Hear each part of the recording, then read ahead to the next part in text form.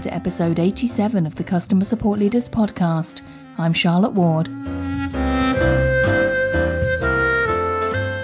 The theme for this week is cross-cultural support, so stay tuned for 5 leaders talking about that very topic. I'd like to welcome back to the podcast today Ulrika Pitschke. Ulrika, it's lovely to have you back, and you're here today, sat in the middle of Europe, to talk about cross-cultural support. Yeah, hi. Thanks for having me. So Ulrika, currently your team has to be quite the sort of cultural gymnasts, don't they, I guess? Yeah, that's absolutely true. We have quite a few languages and cultures, of course. And Yazio already supports about 20 languages, so there's a lot of multilingual topics and a lot of cultures mixing in. And of course, I found that if an agent has the same cultural background as the user, it's very helpful because they just not only speak the same language, but they also know how to deal with the customer in terms of how to approach them. For example, English-speaking customers, they are really used to like that you hold their hand and take them through the process, be friendly and nice, even if they are not so nice.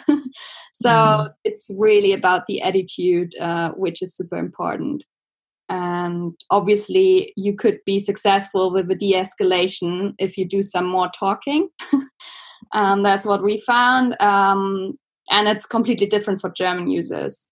German users usually, especially if they pay for something and something doesn't work, then they usually just want to vent about it. So they are really putting their emotions in it, and they really need to communicate how they are feeling. But they don't expect you to like get back and do some more talking and try to de-escalate. They just want a solution for their problem.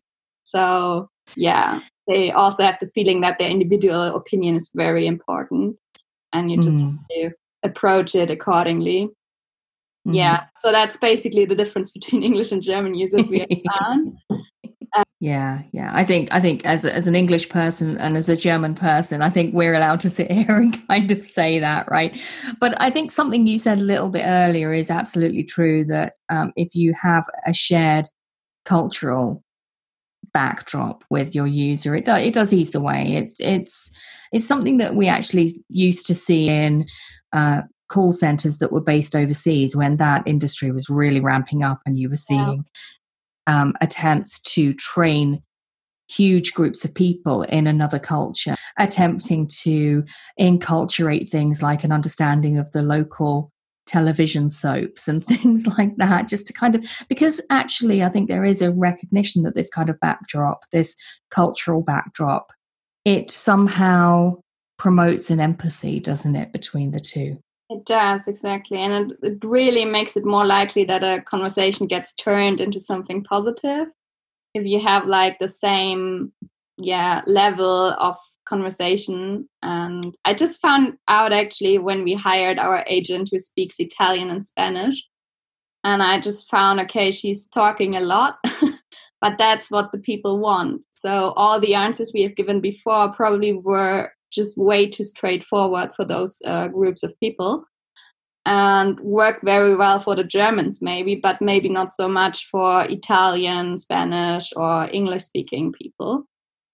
And that's also the reason why we are really looking for someone from France, because we are still not 100% capable of dealing with French users.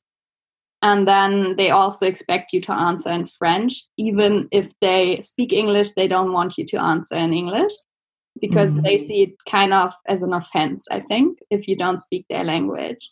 And that's something we are currently working on, trying to find someone who really understands this group of users and really can help them in a way they would like it. One thing that has always concerned me, I think has always been a challenge, is how you scale it, because you could hire someone in every geography you were intending to support, but nobody has that kind of money to spare, and certainly not in support. We don't have that kind of money to spare. If you have people who can speak multiple languages, that's one thing, but all of the other aspects that we talk about and the way that you talk to different customers, is it just a matter of educating your agents to recognize the customer type and behave in a certain way, do you think?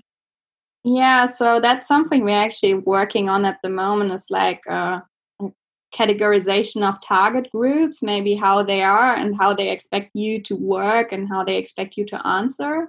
So maybe that helps a bit. But it's easy to see that if you walk in a supermarket in Britain or in the US, you're treated differently than in Germany.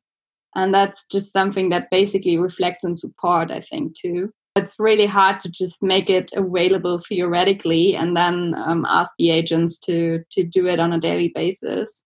It's quite difficult to measure as well, isn't it? How do you measure the effectiveness of that? And how do you measure the effectiveness of the response you're creating for that particular group?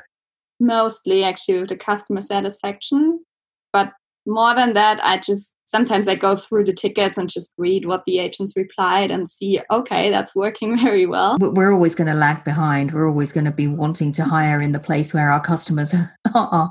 We always sell into geographies before we support those geographies. And so we're always kind of lagging in our budgets and our hiring patterns. So I guess we're always going to have to try and stretch to those other cultures.